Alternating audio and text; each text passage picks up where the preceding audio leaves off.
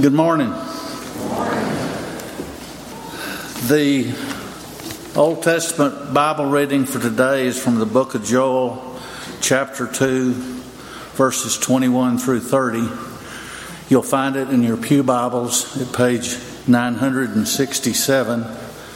But before we hear the reading of God's Word, I ask you to bow with me and join me in a prayer. Father, thank you for bringing us together and allowing us to study your word. And we remember those who have sacrificed for us so that we may do so and are comforted by the knowledge that they are with you. As we hear your word, give us the eyes to hear and the eyes to see all that you want us to hear and to see. More importantly, open our hearts so that we will be transformed by the reading of your word. In your Son's precious name, we pray, and all of God's people said, Amen. Joel chapter 2, 21 through 30.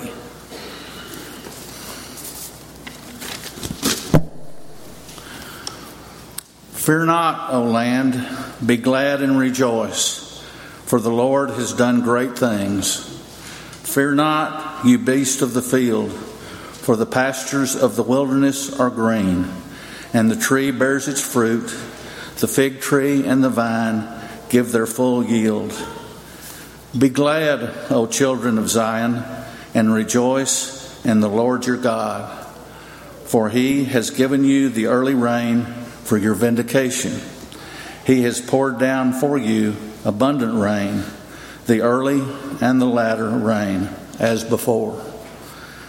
The threshing floors shall be full of grain. The vats shall overflow with wine and oil. I will restore to you the years that the swarming locust has eaten, the hopper, the destroyer, and the cutter, my great army which I sent among you. You shall eat in plenty and be satisfied, and praise the name of the Lord your God, who has dealt wondrously with you, and my people shall never again be put to shame. You shall know that I am in the midst of Israel, and that I am the Lord your God, and there is none else, and my people shall never again be put to shame. And it shall come to pass afterward that I will pour out my spirit on all flesh. Your sons and your daughters shall prophesy. Your old men shall dream dreams, and your young men shall see visions. Even on the male and female servants in those days I will pour out my spirit, and I will show wonders in the heavens and on the earth, blood and fire and columns of smoke. May the Lord bless the reading of his word.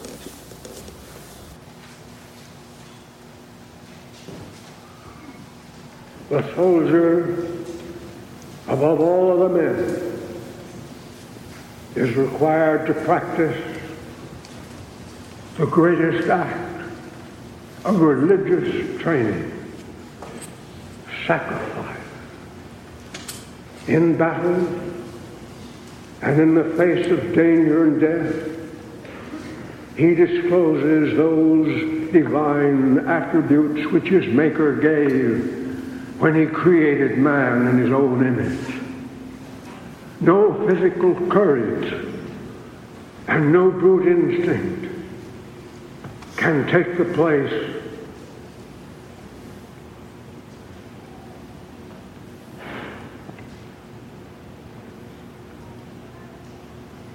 of the divine help which alone can sustain him. However horrible the incidents of war may be, the soldier who is called upon to offer and to give his life for his country is the noblest development of mankind. The year was 1962, May 12th. The location, West Point Academy. The graduation of West Point cadets. General Douglas MacArthur, 5-star general, director of the Southwest Pacific during World War II, occupation emperor over Japan after the war, the general during the Korean War. This was his farewell speech. The last time he would speak publicly. When it's your last speech, when it's your farewell speech, what you say counts. It matters. There's no small talk. There's no time for criticisms or complaints or small stuff, minutia. Consider other great farewell speeches. Yankee ball player Lou Gehrig, speaking July 4th, 1939, after being diagnosed with a disease that would later be called Gehrig's disease, in front of his fans.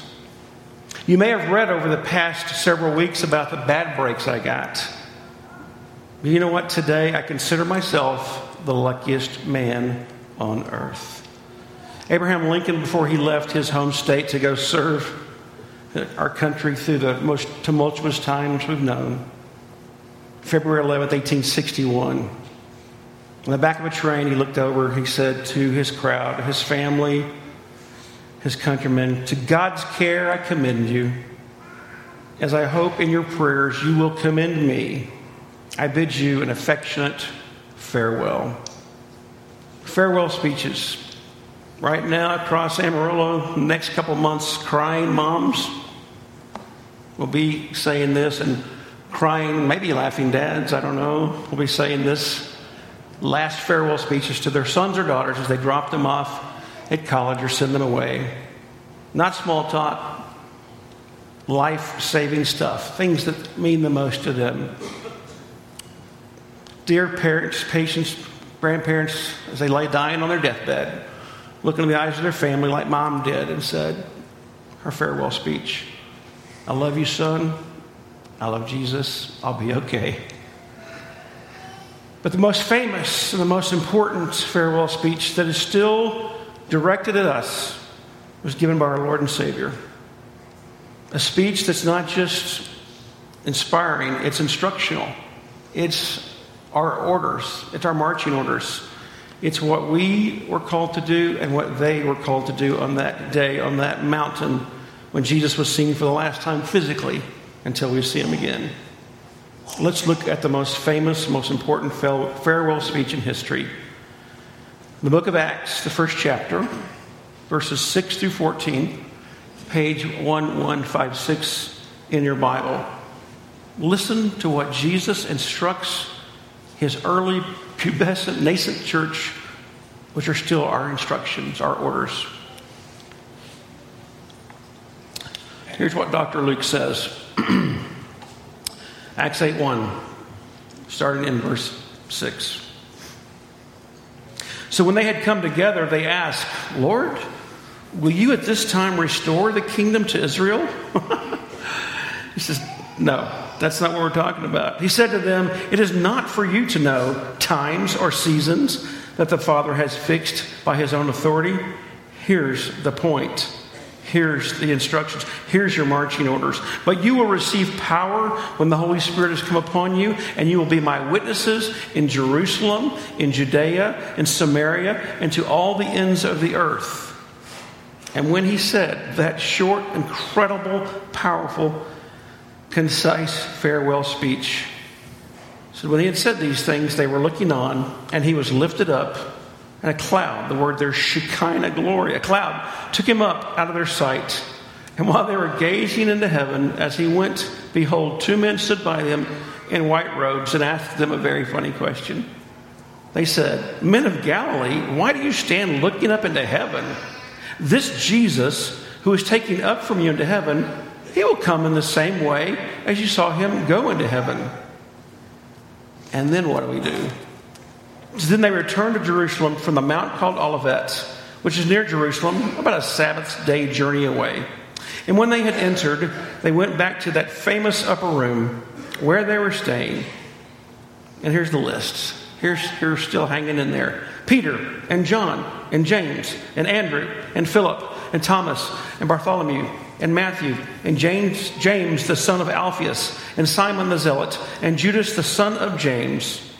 And with one accord, what a word, with one accord, they were devoting themselves to prayer together with the women and Mary, the mother of Jesus, and his brothers. This is the word of the Lord. Thanks be to God. So as we start a new series, we're excited this summer. We've gone through all the way through Lent, looking at the trial and everything leading up to the death and crucifixion of Jesus, his resurrection, the ascension, and now what? What now? What's this in between time? And the disciples, the apostles, are asking the same thing. What do we do now? What's next? Where do we go? We're calling this Winds of Change as we look at the wonderful book of Acts, the Acts of the Apostles, what they did after Jesus left. It's called Led by the Holy Spirit. And here they are. For 2 or 3 weeks, Jesus has been appearing. He's appeared to over 500 people. He appears to Mary. He appears to Peter, and they have a little private restoration time. 500 people have seen him, eat with him, and here they are. It's like a graduation ceremony. And there they stand, and Jesus has given this farewell speech. And they're kind of missing the point. So what now? Okay, we won. It's your back. Okay, we get. What are we going to do now? Are you going to restore Israel? Are you going to come in and just wipe out the Romans? Can we move into the castle? It's kind of like a senior high kid's brother or sister when he's going, can we move into his room now? They're ready to go. And Jesus is like, no. It doesn't even. He goes, that is not what's happening. I'm leaving.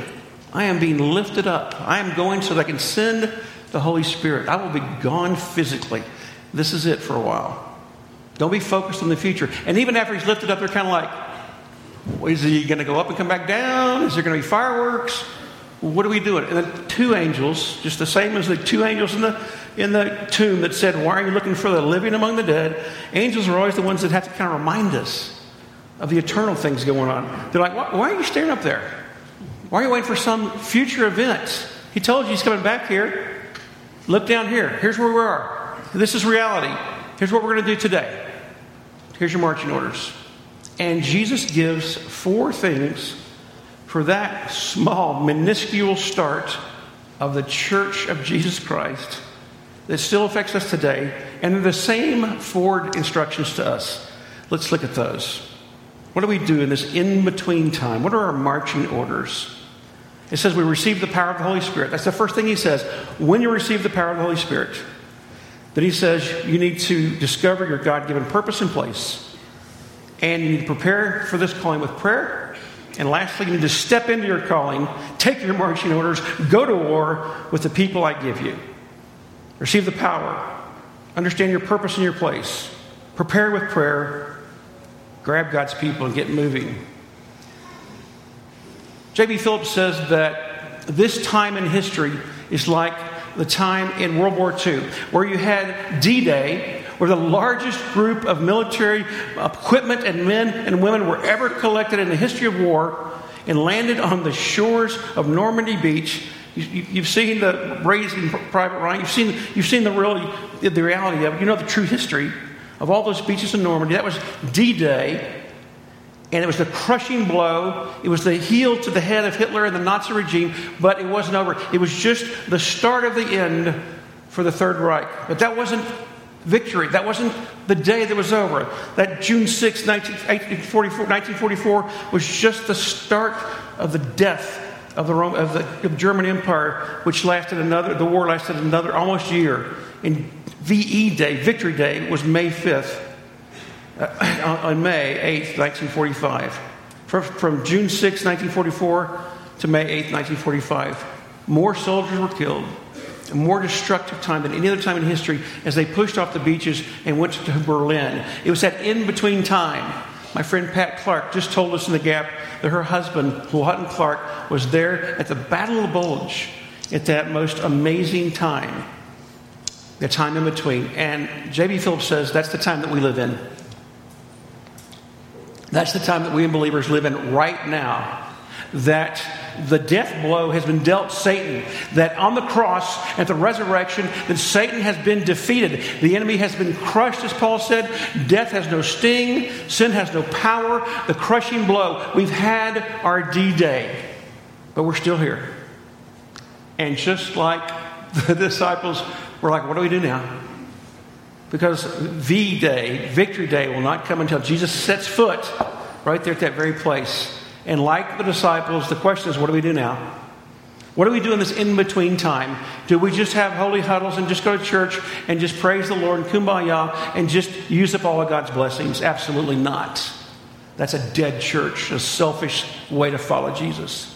We do the same 4 things. Let's look at those 4 orders, our marching orders from Jesus himself, and see where we are as a church, where you are individually. The first thing he says, I'm leaving, but you're going to receive the power. The Holy Spirit's going to come. And boy, does he come. As we look later, as this group of 1,000 people are on the steps outside of Solomon's temple, and they're all meeting. They're from all over the world. It looks like a UN meeting, or it's just a global party. And all of a sudden, the Holy Spirit. See, Jesus can only come as one man, not only, but as a man in a body. He goes so the Holy Spirit can come and be in each person. And tongues of flame appear above every believer. And they begin hearing in languages they don't know. They begin speaking in languages they don't know. And thousands of people are saved. That's the Holy Spirit. That's the power of the Holy Spirit. And Paul says the same thing for you and I. He says that is what has to happen first before you understand. He says this in Ephesians. Listen to this and see if you've done this. In him also, when you heard the word of truth, the gospel of your salvation, and believed in him, you were sealed with the promised Holy Spirit, who is the guarantee of our inheritance, until we acquire possession of it, this inheritance, to the praise of his glory. Paul says, here's what has to happen if you really get what it means to follow Jesus. You hear the good news. You believe it in your heart. You ask Jesus Christ to be your Lord and Savior, and the Holy Spirit comes in you. It's not a second baptism. It doesn't happen later. That's bad theology. It happens the moment you call Jesus your Lord and Savior. You and I are filled with the power of the Holy Spirit. Do you have it? Not do you have it. Do you have him? Is he in your heart? Here's an amazing thing. Lisa and I have on our dining room table this time chart. It's really amazing. It's a giant circle. It takes up our whole dining room table. It's where I study. And it shows you the start of humanity, the Garden of Eden, and it goes all the way to 2016. And it shows you everything that happened in the Bible, everything that's happened in history, Chinese, Roman, European, Asian, and it tracks the history of the world, of humanity.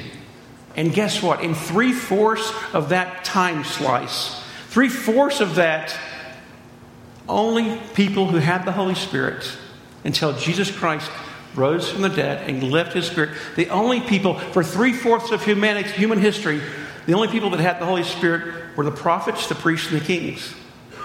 Not the common people.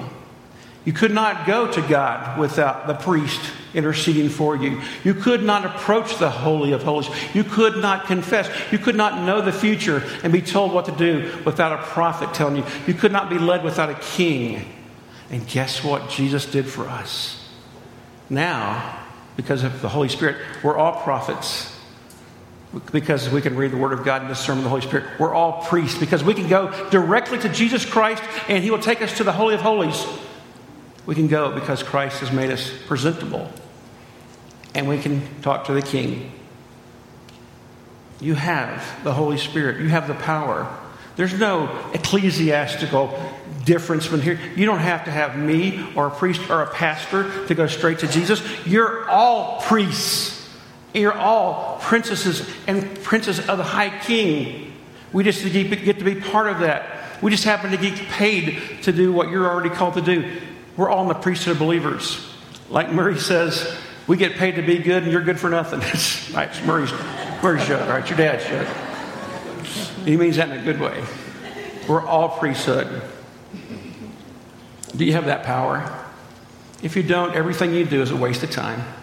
Every dollar you make, every single thing you do is wasted. It will not stand eternity. What are you doing? What are we doing? Christ says you can't do anything without me, and with me you can do anything.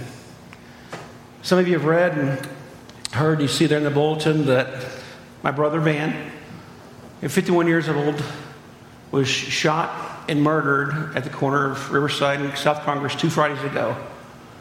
He was doing a drug deal. He had meth and cocaine in the back of his van, and somebody came up and shot 3 times through the door, killed him. And that's what my family's going to be dealing with. I'll be doing that next week. I'm not saying it's about me or feel sorry for me. Here's what I'm saying. We both grew up in the same family. We both had the same mother. We both heard the same good news. And here I am. He's a better man than I was. He was a much more talented kid. Much more just tremendous with people. Made more money than I will ever make. Was a very successful person at one time. Why am I here? And he is sitting in an autopsy room. It's not because of anything I've done. It's because of the Holy Spirit. Do you know him? Do you have the power of the Holy Spirit? That's the first charge. That's the first command. First, receive the Holy Spirit. If you don't have the Holy Spirit, you're wasting your time here. And then what is the second thing he does? Then he says, when you have the Holy Spirit, here's your next directions. He says, when the Holy Spirit comes upon you, you're going to be my witnesses in Jerusalem, Judea, Samaria, and all the ends of the earth. Very clear. If you've been in the army, the Navy, if you've been in the military, very clear marching orders. You're going to be ministers. You're going to be witnesses. The word's the same word we use. We use it for missionaries. The Latin word, messagio. You're going to be sent out. We call it missional now. You're the sent church, not the sitting church, not the sleeping church, not the come every once in a while church. You're the sent church. I'm going to send you out. He gives them a purpose and a place. He tells them exactly where to go. They are very clear orders, which is the key to any battle. He says, you got to have a purpose and a place. In Thessalonians, Paul says it like this. He who calls you is faithful. He will surely do it. Are you listening to that call? When you hear reveille, when you hear the charge, when you hear the bugle, are you ready to go? Do you know where to go? Do you know what your battle is? Do you know what your purpose is? Isaiah says this, I heard the voice of the Lord saying, whom shall I send? And who will go for us? And I said, send me. Have you raised your hand? Or are you just like, I just kind of want to come every once in a while. Don't want to get too carried away with this Jesus thing. Well, that's missing the point. I love Young Life Ministry. It's how I became a Christian. And they have a mantra. They say, you were made for this. What were you made for? To accumulate, to acquire, to consume, to amass? No. That's a dead end. What were you made for? To be sent. Tim Keller says it like this. He says, this is what real faith is. We are blessed only to be a blessing. Not for ourselves and our family. We are blessed only to be a blessing to all other people. If you truly have something God gave you, you instinctively, if you know Jesus, want to help others have it too. Praising it to others completes the true enjoyment of any gift God has given you. And listen to this. True enjoyment of God must lead naturally to mission, to helping others see the beauty that you see. This America needs to hear. American Christianity, my Christianity. God never draws us in and gives us anything except to send us back out to serve and to reach others. It's not about he who dies with the most toys wins. It's about being sent. What is your purpose? If it's just to eat, drink, and be merry for tomorrow we die, what a waste. What is your purpose? Every one of you have a purpose, a spiritual gift, a calling that God has given you. Someone said that they imagined that when Jesus finally lifted up into heaven and all the angels are there and they gather around Jesus, he's got the scars, and they say, well, what was it like? What was it like to eat? What was it like to walk on the water? What was that horrible crucifixion like? What was it like? And as they were talking, then finally one of the disciples looks down and sees that little band of disciples and women, and he says, so what's the plan now? And Jesus says, they're the plan. And the angel says, is there a plan B? He just says, no, there's no plan B. This is the plan. This is their purpose. What's your purpose? It's fun when you see people working in their purpose. It's exciting. I remember a dear friend of mine, he was in our singles ministry. You know him, John Mark. John Mark's purpose for years and years is he would stand in front of First Pres and make sure that every single person that came to this church had someone greet him. He had a purpose.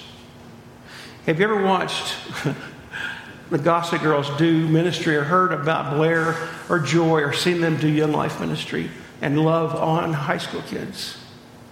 I've been watching Jake and Anna. You talk about knowing their purpose. They haven't even been here a year. They've been invited to 27 graduation parties. 27. Because they love these kids. They love your kids. And they know what they're doing. It's a great thing to watch. Watch Dick Doyle minister to young people. He knows his purpose. Watch Scott Gilmore. Watch Michael Ann. Watch Deb. Watch Denise Carter love on our young people. They know their purpose. We could go on and on. Judge Wordburn bringing Christ into the legal system. For Price up there in a political mess. For Jesus. What is your purpose? There's no small purpose. What is yours? Can you name it? Does it keep you up at night? Does your heart start racing when you get to go do it? Would you do it without getting paid? Do they have to lock you out of the door sometime because you want to go do it? What is your purpose? God will tell you. The body of Christ will tell you. If you don't know what your purpose is, you're missing out on the majority of the joy of following Christ. And then, what is your place? I love how specific Jesus is. Hey, just go make disciples. He starts like a concentric circle of concern, like a stone dropped in a pond. Your first impact is right where you live, Jerusalem. And then Judea, the country that you're in. And then foreign countries, pagan countries, Samaria, and the rest of the world. It's like an old Beatles song. Your ministry is here, there, and everywhere. It's like he would say to us, your ministry is here in Amarillo. You have to have a ministry here in this church. Don't just be a user, consumer, come and go, caterpillar Christian like Murray says, you crawl in, you crawl out. There's never a butterfly. Your ministry is here. What is your ministry in this church? What is your here in Amarillo? And then he says, in the state of Texas, and then those foreign pagan places like Oklahoma and Arkansas. Sorry. That's right, amen. That's right. Or around the world. Jesus says, if you really get me, you have to have a here and a there and an everywhere. What is your here? Children's ministry. Square Mile. What is your ministry in this church? What is your place in this church? If you don't know your purpose in the church you're going to, you're going to quit going. Because after a while it gets old. Our seniors stay involved in our high school program not because we're great people, not because we're good at it, because they minister. The seniors do small groups with the sophomore guys. We didn't have enough guys, so our senior high school boys are discipling sophomore guys. They're not going to miss a week. And our high school folks are ministering to middle school folks. They have a purpose. Do you know your purpose? And do you know your place in this? What is your here? Ask God what your here is. And then what is your there? We always need a there because here's too comfortable. Time and time again, well-intended people say, why do we spend all this money sending college people to Ireland? Why do we spend all this money sending people over to Honduras? Why do we spend all this money going to Bolivia? Because Jesus said, here and there, not just here. He says, go over there. Not just for them, but for yourself. Because if I only stay here, my Jesus is too small. He's too white. He's too West Texan. He's too conservative. He's too much like me. You and I need to see a Jesus with a different skin color and a different language and a different culture and a different demographic, or our Jesus will stay small. We've got to keep going over there. That's why our mission budget is what it is. That's why I have a pastor who gets that. It's not about us. What's your here, what's your there. If you haven't gotten a chance to go, but while you still can. Ask Cal. Ask Dick Doyle. Ask Virginia Maynard, who went to Bolivia when she shouldn't have been leaving Amarillo. She went there. What's your here? What's your there? What's your purpose? You got to have one. Or you're just missing out on the adventure of Christ, not just some religion that shows up when it's convenient. So receive the power of the Holy Spirit. Discover your purpose and place. And then what do they do next, it says? Do they just go, charge, let's go, all right, we're ready to go? They go, no. It says they left with the orders in hand from the King of the universe. And what they do? They went back to that upper room where they had the Last Supper, and Jesus had washed their feet. And that upper room they were hiding in when Jesus was resurrected. They go back and they start to pray. They get prayer cover. If you know anything about military battles, I love reading military history. Anytime before they any time in modern war history, before you attack a beach or a beachhead, you soften it up. You lay down artillery cover. You lay down ground cover. They try to blow that Normandy beach to bits, and it still was tragic. Before you and I go into anything that we're called to do, it must be covered in prayer. I love what John Wesley says, that I know of nothing that God does in the affairs of men except an answer to prayer. Someone said that when we get to heaven, and when we're looking back at life and the history of the world, and when we know everything because we'll be with Jesus who knows all, we will be amazed at how many things happened in our lives in direct answer to prayer, and ashamed of how little we prayed. What's your prayer cover? That's why we're asking you to pray for those seniors. Please, we want you to lay down prayer cover for us. Anything we do without prayer, it would fail. So you got the Holy Spirit. You got your purpose in your place. You're praying. What's the last thing? In fact, James says, by the way, therefore confess your sins to one another. Pray for one another that you may be healed. That the prayer of a righteous person has great power in its working. Again, on my brother Murray, my mentor, he says prayer is not the last thing we can do. It's the best thing we can do. If we're not a church of prayer, we're wasting our time. Men and women of prayer. All right, so what's the last thing? It's this. Once you've got the power of the Holy Spirit, you know what you're supposed to do. Your purpose in your place. You're prepared. You've laid down ground cover. Look what they do. It says that all the disciples are together, except, of course, one. He's going to be replaced by Matthias and by Paul eventually. I love that there's the women are there. Mary Magdalene is there. Martha is there. Other women are there with their gifts, equally empowered by the Holy Spirit to take leadership roles like we do in our church. And then guess who else is there? His mother and his brothers and sisters. Because just not too far back in the book of Luke, when Jesus started his public ministry, when he went out to start preaching, he's in a house and there's packed with people, and he's preaching about being the Messiah. His mother and his brothers and sisters come to the door and they say, tell him to come out. We want to take him home. We think he's gone crazy. They didn't get it. His brothers and sisters aren't believers. Guess who's there? The women and Mary, the mother of Jesus, and his brothers and sisters. In fact, one of those guys, so now his family believes, and one of those guys is James, who writes the book of James. Who are the people that God has called you to go with? You know that Jesus never sends anybody out by themselves? There's no ministry that one guy's in charge of, and he's the celebrity pastor, the celebrity. It's not all about one man or one woman or one person's ministry with their name on it. That's not in the scriptures. It's always, you all are the salt of the world. You all go. Two of you go. Ministry is always done best in community. There's no my ministry, it's our ministry. There's no that person, it's us. There's no I, there's a we. My wife and I love to watch The Voice. And we love to see, and last season, this great country guy, tremendous, he won. His name's Sundance. His name is Sundance. But he got up and he sang a gospel song, and people were just going crazy. But I began to listen to it, kind of like it, and I realized it's bad theology. It says, me and Jesus, we got a good thing going. Me and Jesus, we don't need anybody else. Me and Jesus, we don't need no pastor. We don't need no church. We don't need no prayer group. Me and Jesus got a good thing going. Heresy.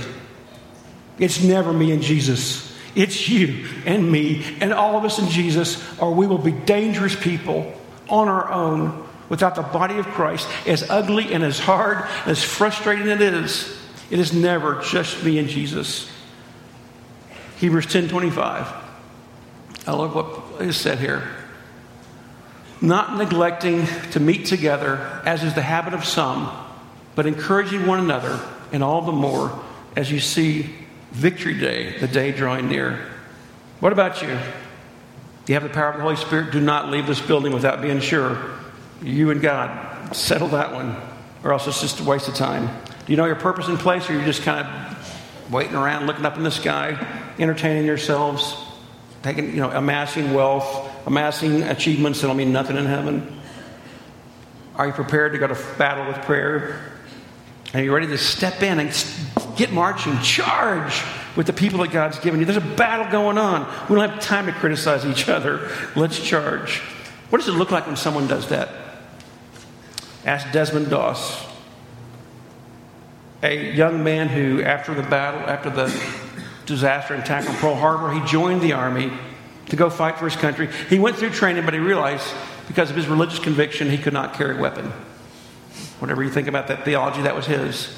So he wanted to be a medic. They tried to wash him out. They tried to run him out. They tried to legally get rid of him, and they couldn't. He said, I will fight as a medic. He ended up in Okinawa, the Battle of Okinawa, May 2nd through the 5th, 1945.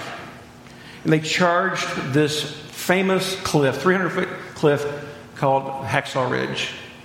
And at first his regiment was successful. They scaled 300 feet and they swept the Japanese off and they entrenched. But then that night, an overwhelmingly larger Japanese force pushed them back down off the ridge, and there were hundreds of dying men left up there. And Desmond Doss. Here's what he did. True story. You ready to get out of here? Sure am.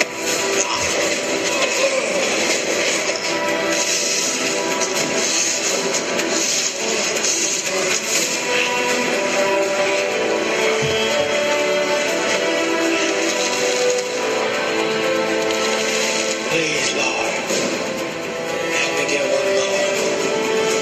Help me get one more.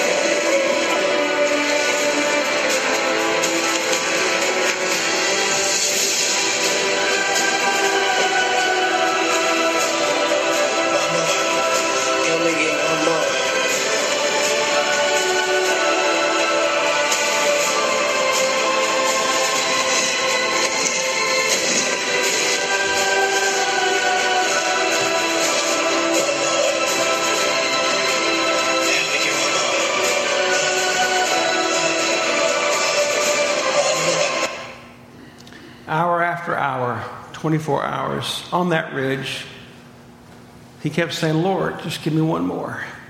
He saved the lives of 75 men. If generations and generations that survived because of him, even Japanese soldiers. Lord, he had received the power of the Holy Spirit. He knew what his purpose was clearly, and he knew his place. He prayed, and then with those medics up below him, he saved 75 men, and he kept saying, let me get one more. Who's your one more? What's your Hacksaw Ridge? Go in the power of the Holy Spirit. Know your purpose and your place. Pray. Step into your calling. C.T. Studd says it like this. It's a phenomenal poem. This is one section. We'll be done. Give me, Father, a purpose deep. Enjoy or sorrow thy word to keep. Faithful and true, whatever the strife, pleasing thee in my daily life. If you remember anything today, remember this. Only one life will soon be past. Only what's done for Christ will last.